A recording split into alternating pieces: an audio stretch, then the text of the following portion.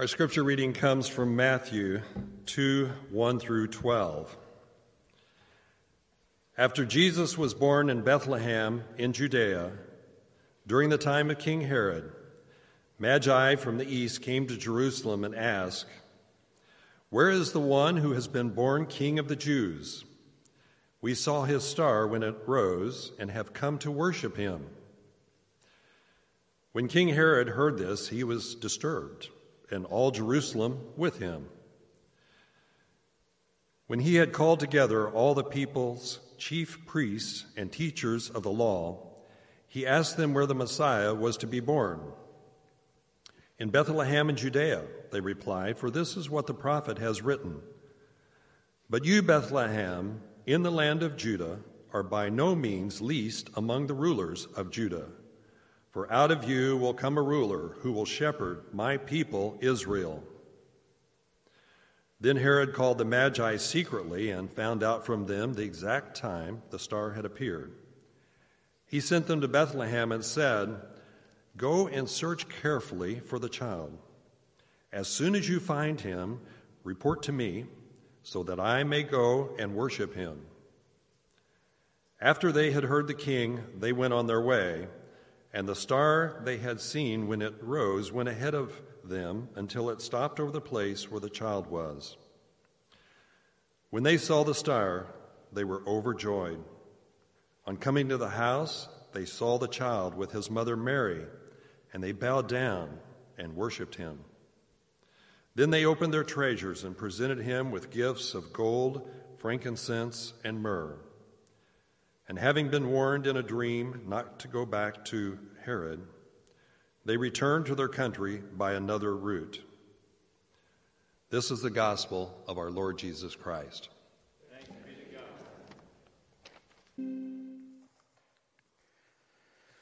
So yesterday morning, while many of you were already up and opening up gifts, especially if you have young kids at home, you were probably already up at that point. But around 7:30 in the morning yesterday, NASA sent off a rocket from French Guiana. This rocket was carrying the James Webb Telescope. James Webb Telescope, they have spent years and years developing. They have spent over $10 billion to build this thing. Sent this thing into space. And it's in some ways supposed to be a replacement for the Hubble telescope. But this one is supposed to be about 100 times more sensitive than the Hubble telescope.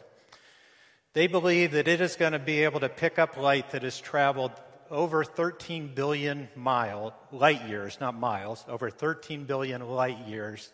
It'll be sensitive enough to pick that up. Now think about that. We say that so easily. But light travels 186,000 miles per second. 5.88 trillion miles in 1 year. 5.88 trillion, now trillion, a number with 12 zeros after it. In 1 year, that's the distance that light travels. This thing's going to pick up light that has traveled over 13 billion of those light years to reach it. Just think about how immense, vast the universe is. Try and wrap your brain around that. The size of the universe. I mean, they're just numbers that my mind can't go to. They're just incomprehensible. And then we so easily read these words again and again. In the beginning was the Word. In the beginning was Jesus Christ our Lord. In the beginning was the Word. And the Word was with God, and the Word was God. He was in the beginning with God. All things were made through him, and without him was not anything made that was made. On Christmas, we are celebrating and remembering this remarkable event that Mary gave birth to and laid in the manger, that one who has eternally existed, our Creator. Try and wrap your brain around that for a second. Try and think about the one who created this unbelievably immense and vast universe. Is that baby that was laid in that little manger. Think about it for a second. It's just It is incomprehensible, isn't it?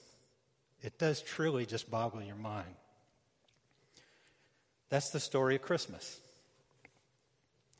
Matthew's gospel, unlike Luke's gospel, doesn't give us a whole lot of details about the birth of Jesus. Doesn't give us, like Luke, the details that kind of lead up to it and the events of that night. Really, he, though like Luke, really just wants to point to the fact that though Jesus truly is the Messiah, the anointed one who was sent from God to save his people from their sins, he wants to point out that he is the Christ. He gives attention to that. And like Luke, he lays out his credentials. Matthew, we're told, is probably doing this a little more to a Jewish audience, but he lays out the credentials that this truly is the Christ. He shows us his lineage, that he has the right credentials, that he fulfills the covenant to Abraham and to David, and we follow his lineage from Abraham through David to Jesus. But we also see these events that he begins to lay out, that there were supernatural things happening around him, the activities of the angels, the star that marked where he was. And Matthew begins, as he will do throughout his gospel, to lay out how Jesus fulfills the words of the prophets that were proclaimed hundreds of years before, that he fulfills all of those prophecies. He is the Christ, he wants us to know.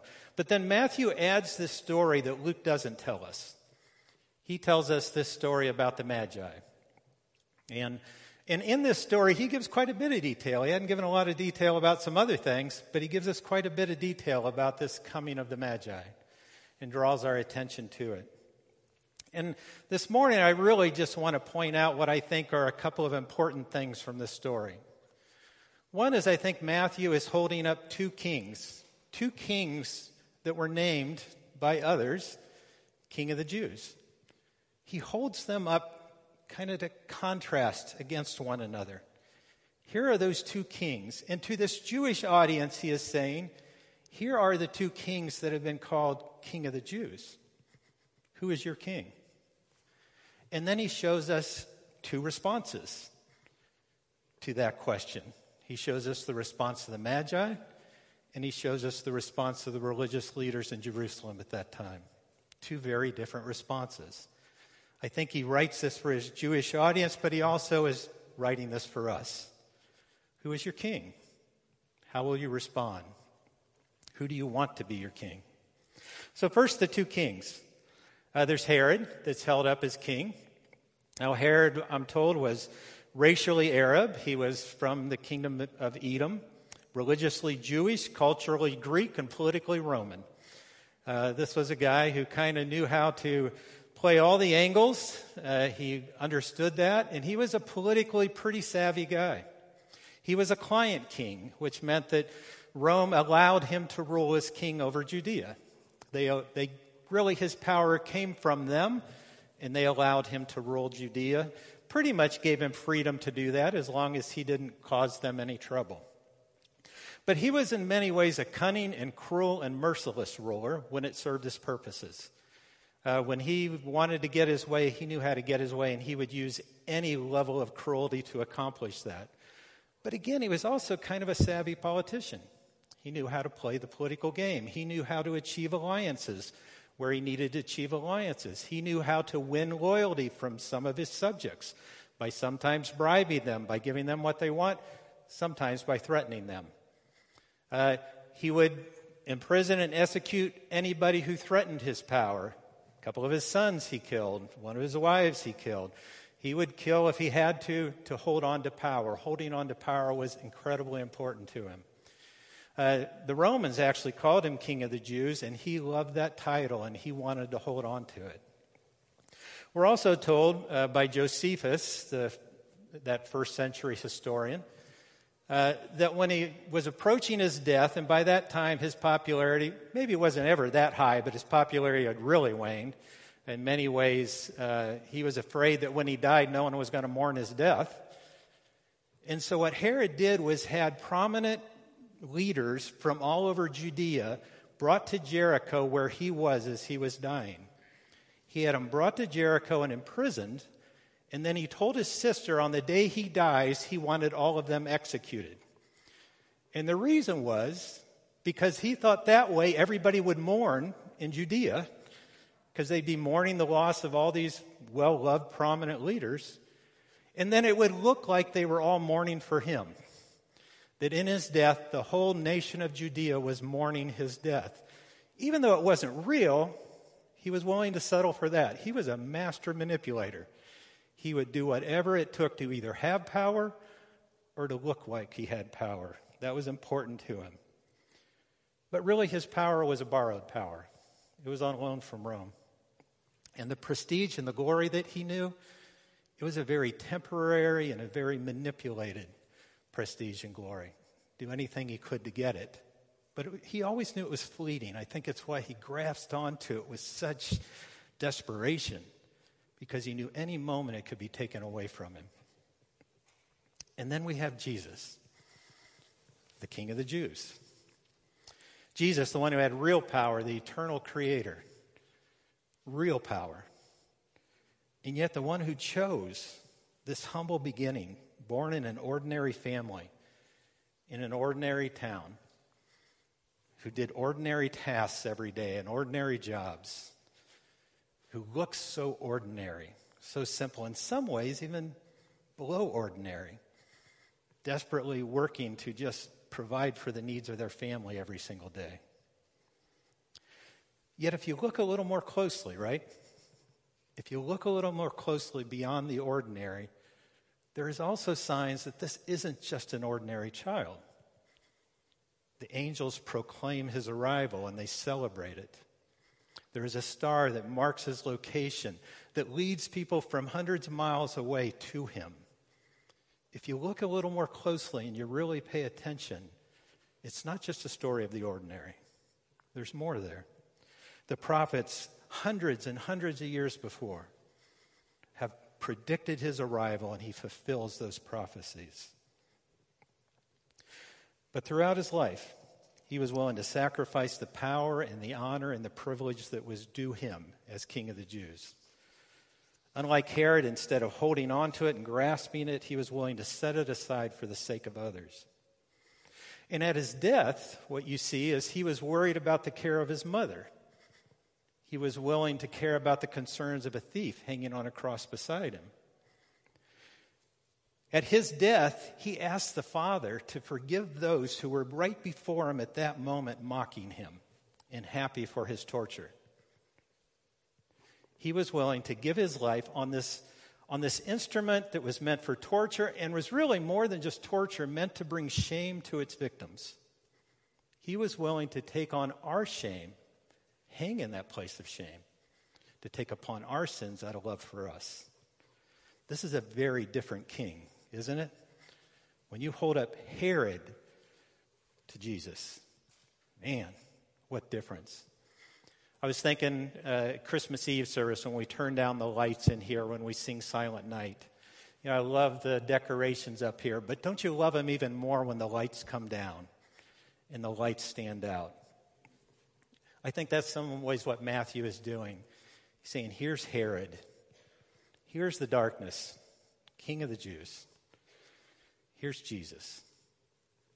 Man, when you stand him up next to Herod, it screams, which king do you really want? Who is truly the King of Kings, worthy of that position? And then he lays out for us two different responses when it comes to what king will you follow.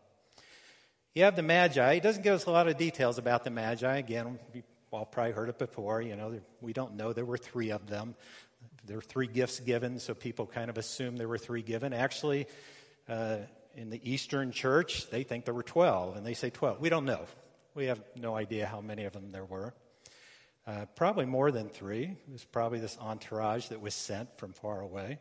We're not even told specifically where they're from, other than the fact that they're from the East. But most believe that they came from Persia, and that's because that was the location where that title Magi was most used and associated with. The Magi were Eastern astrologers, but they also had this priestly religious role in Persia. And they were people who would look to the stars and wanted to understand the stars, but they also wanted to understand and read the stars in some ways to tell what it predicted about the future. So they were in some ways fortune tellers, future tellers, but pretty well respected. Even the Romans and Greeks respected the Magi. They turned to them often to try and help them understand the future and to interpret dreams. They were advisors to kings very often. Diviners, people who Scripture speaks against what they did, and it's not something Israel was to depend upon, but nonetheless people that were well respected by others, by the kings of the world. And so these people who studied the stars, who looked to the stars to understand what was happening, to look to future events, many believe they were also from the area of Babylon because there was a huge Jewish community still in Babylon at the time of Jesus. And they seemed to be familiar with the Hebrew Scriptures, familiar enough to know, probably from Numbers 24, that this star that was going to appear, the star, these people who loved to watch the stars, that someday a star was going to appear, and that star was going to be a sign of this king that was coming, this promised king, this one that in Numbers says will hold the scepter, will have the scepter of Israel. So again, these people love to watch the stars. Suddenly the star appears, this unique and miraculous star, the star that points them towards Israel. How excited they must have been, these ones who were looking for the star and loved to watch the stars. And so they follow. We don't really know the degree to which they believed. We don't know how fully they had been impacted by the Hebrew Scriptures, what their relationship with God was fully at that point that they left to follow. But with whatever they knew, they followed.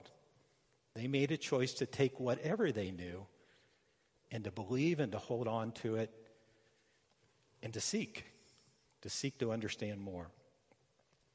So they took a trek that was probably hundreds of miles, probably took months to get there.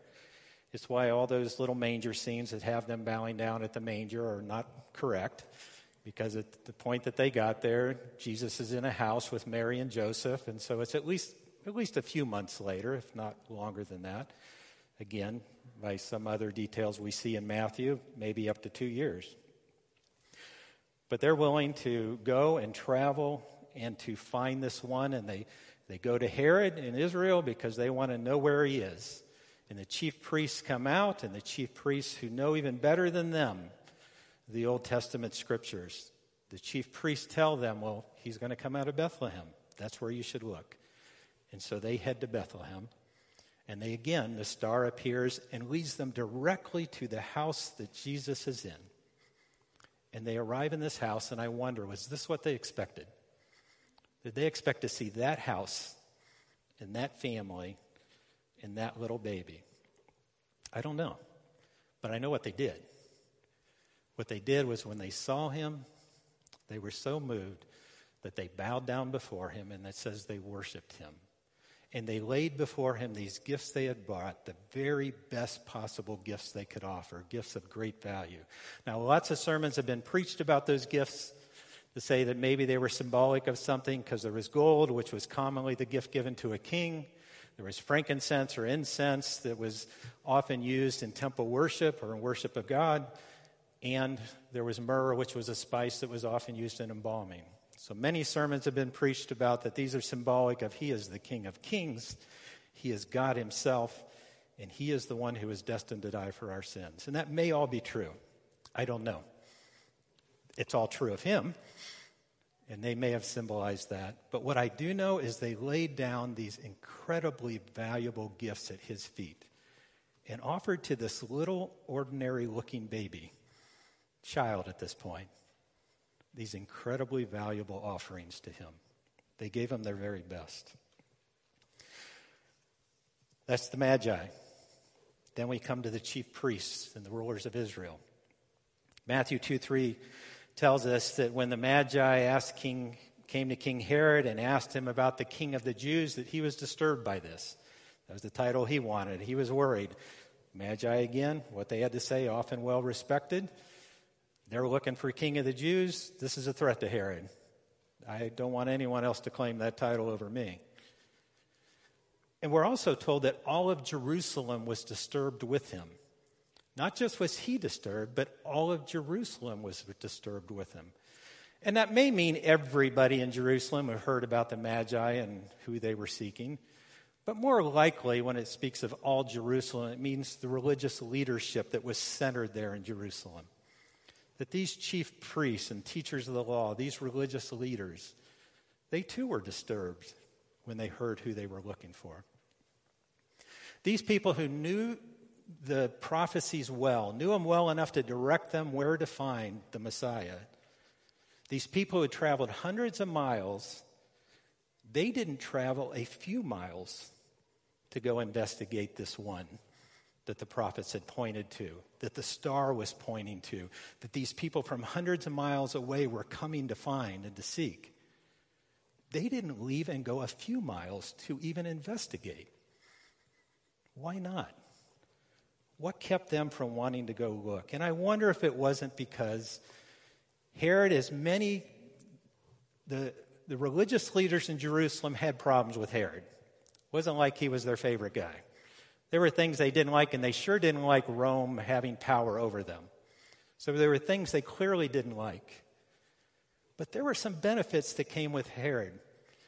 Herod, they knew him. It's the enemy with you, you know him. They understood how to manage things with him, and there were some real benefits that came their way from Herod. Herod is the one who financed this huge enlarging and rebuilding of the temple that we call the Second Temple. This magnificent temple in Jerusalem. Herod was the one who made that happen, that they benefited from greatly. Herod made sure that the priesthood was financed in remarkable ways, in ways they had not been for a very long time. There were real benefits that came to them. They knew how to manage things from him. Herod was a prolific builder. As cruel as he could be, he was also a guy who built these unbelievable structures all over Jerusalem. It was, again, a city being restored to a place of prestige and power in the world. And they would have benefited from that, and I think enjoyed that. In fact, he was also credited with saving the ancient Olympic Games. He financed them so that they could go on. They were about to end because of lack of finance, and he's the guy who kept it going. So this is the guy who did some things that were respected and enjoyed. And I wonder if they weren't like all of us. We kind of know this. We know our security, how it's found here. We know how to find power and manage things here. This is a power, even though it may have problems, it's a manageable power, right? We know how to work this. We know how to make things work to our benefit through him. Or there's this baby in a manger, in an ordinary family, in an ordinary place, doing ordinary jobs and tasks every day. What in the world do we do with that? I think the chief priests chose to hold on to what they knew and what they had come to trust in. At best, their reaction was one of indifference. They just really didn't give him much attention. But we know as we go on in the Gospels that really underneath the indifference was hostility. It wasn't just we're not sure about you. It's no, you're in our way. We want things to stay the way they are. We want to hold on to the power we have. We want to trust in what we know and have learned to manage well. We don't want you disrupting that, whatever it takes. Jesus will later say about these religious leaders, though seeing, they do not see. Though hearing, they do not hear or understand. In them is fulfilled the prophecy of Isaiah. You will be ever hearing, but never understanding. You will be ever seeing, but never perceiving. So I think Matthew's laying out this choice, in this case, before his Jewish audience that he's writing to, but again, through the Holy Spirit speaking to us also. What is our choice? What will we choose? Will we choose that which we know, which we understand, which feels like it's kind of in our hands? Will we choose to trust in that which is manageable and predictable, seems understandable? Or will we trust in a God to be our authority and our King, our Lord, who definitely is not manageable, many times is not predictable, is absolutely mysterious and beyond us, Which will you trust in? Which will you look to fulfill your longings? Which will you look to for security? That which you can manage, or that which you absolutely have to depend upon and wait upon? I got to tell you, I like manageable. I like predictable. I like knowable. And many times it's where I turn. It is a choice that's laid out throughout Scripture. It's a challenge that's presented to us all throughout the Scriptures. Adam and Eve, they are given everything they need. We're told they're given beauty. They're given the food they need. They're given wisdom. Everything they possibly need, they had it already by depending upon God, coming from His hands to them. But we also know the story. They pursued that fruit because they wanted those exact same things they already had. But they wanted them in their hands.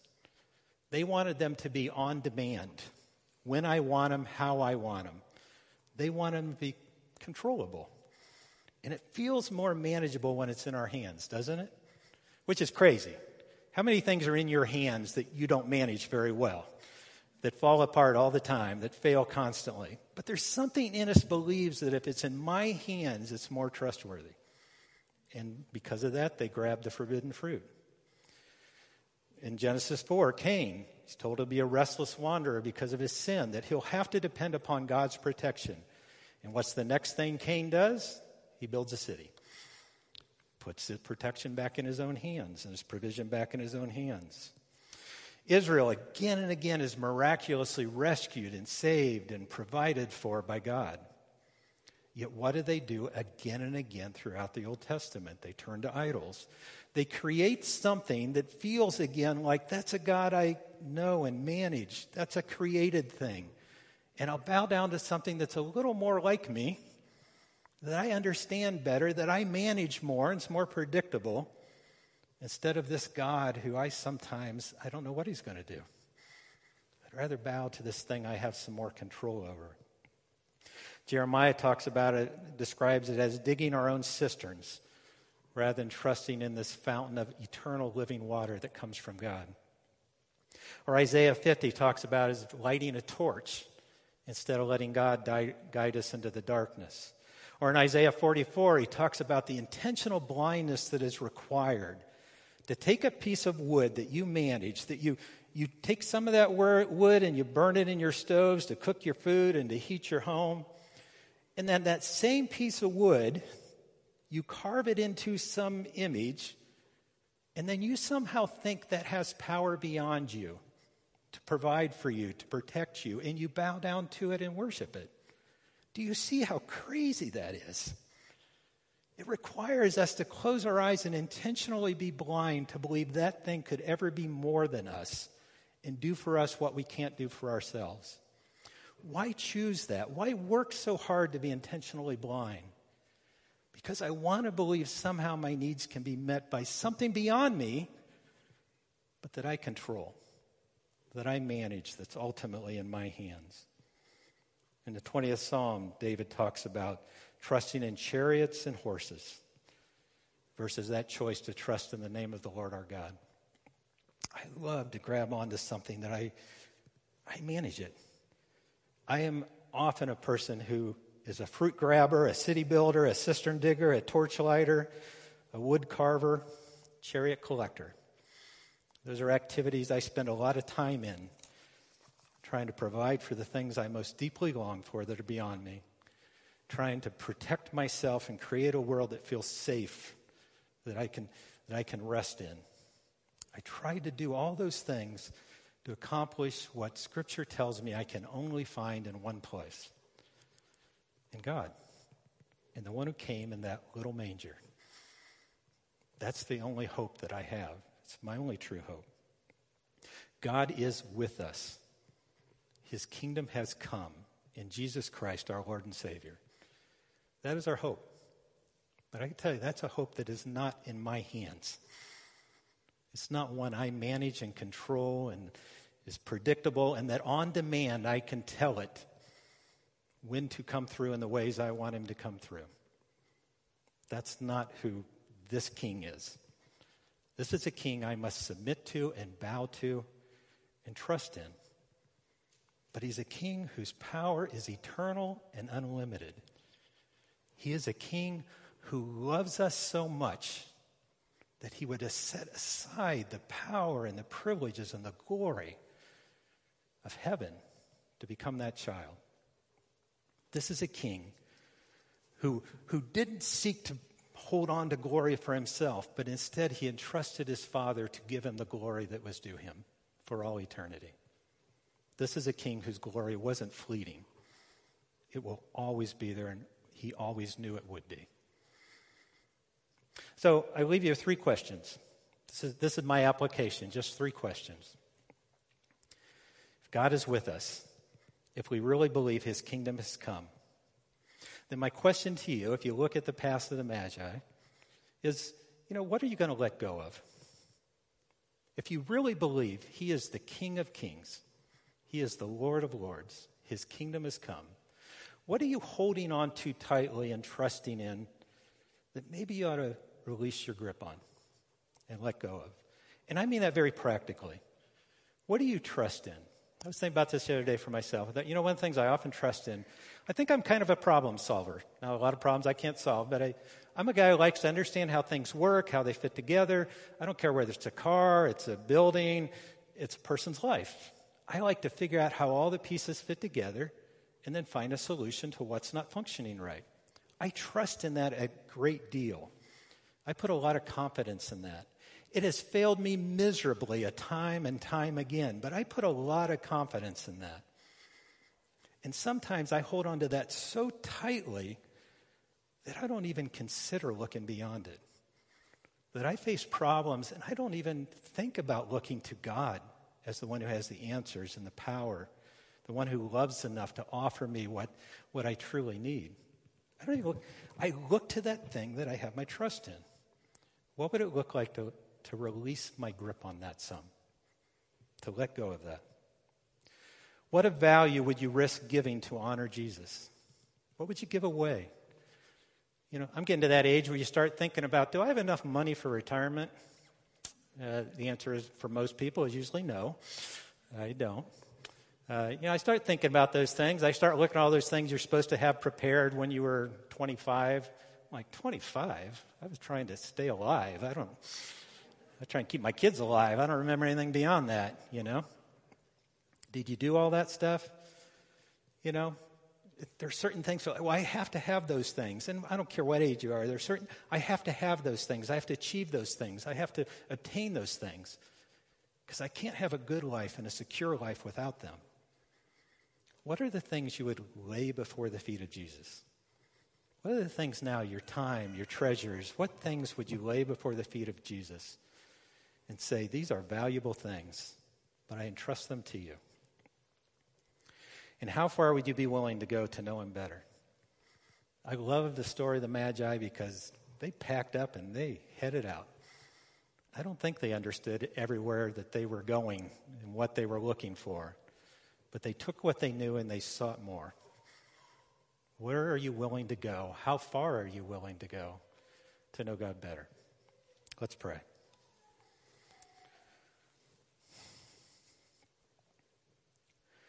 Father, I'm thankful that you're a God who has come to us, who seeks that which is lost. Because, Father, without you seeking us, we would never know you.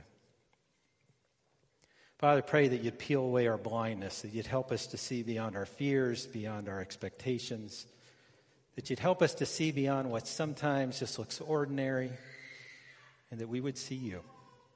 We'd see you in both the ordinary and the supernatural. We'd be looking for you. I pray, Father, that you would help us to truly search for you. Give us seeking hearts. And, Father, we are so thankful that you tell us that when we seek you, we will find you. Because you want to be known. Father, we just thank you for your grace and your mercy in our lives. We thank you for the incredible gift that we celebrate this time of year. In your blessed name, amen.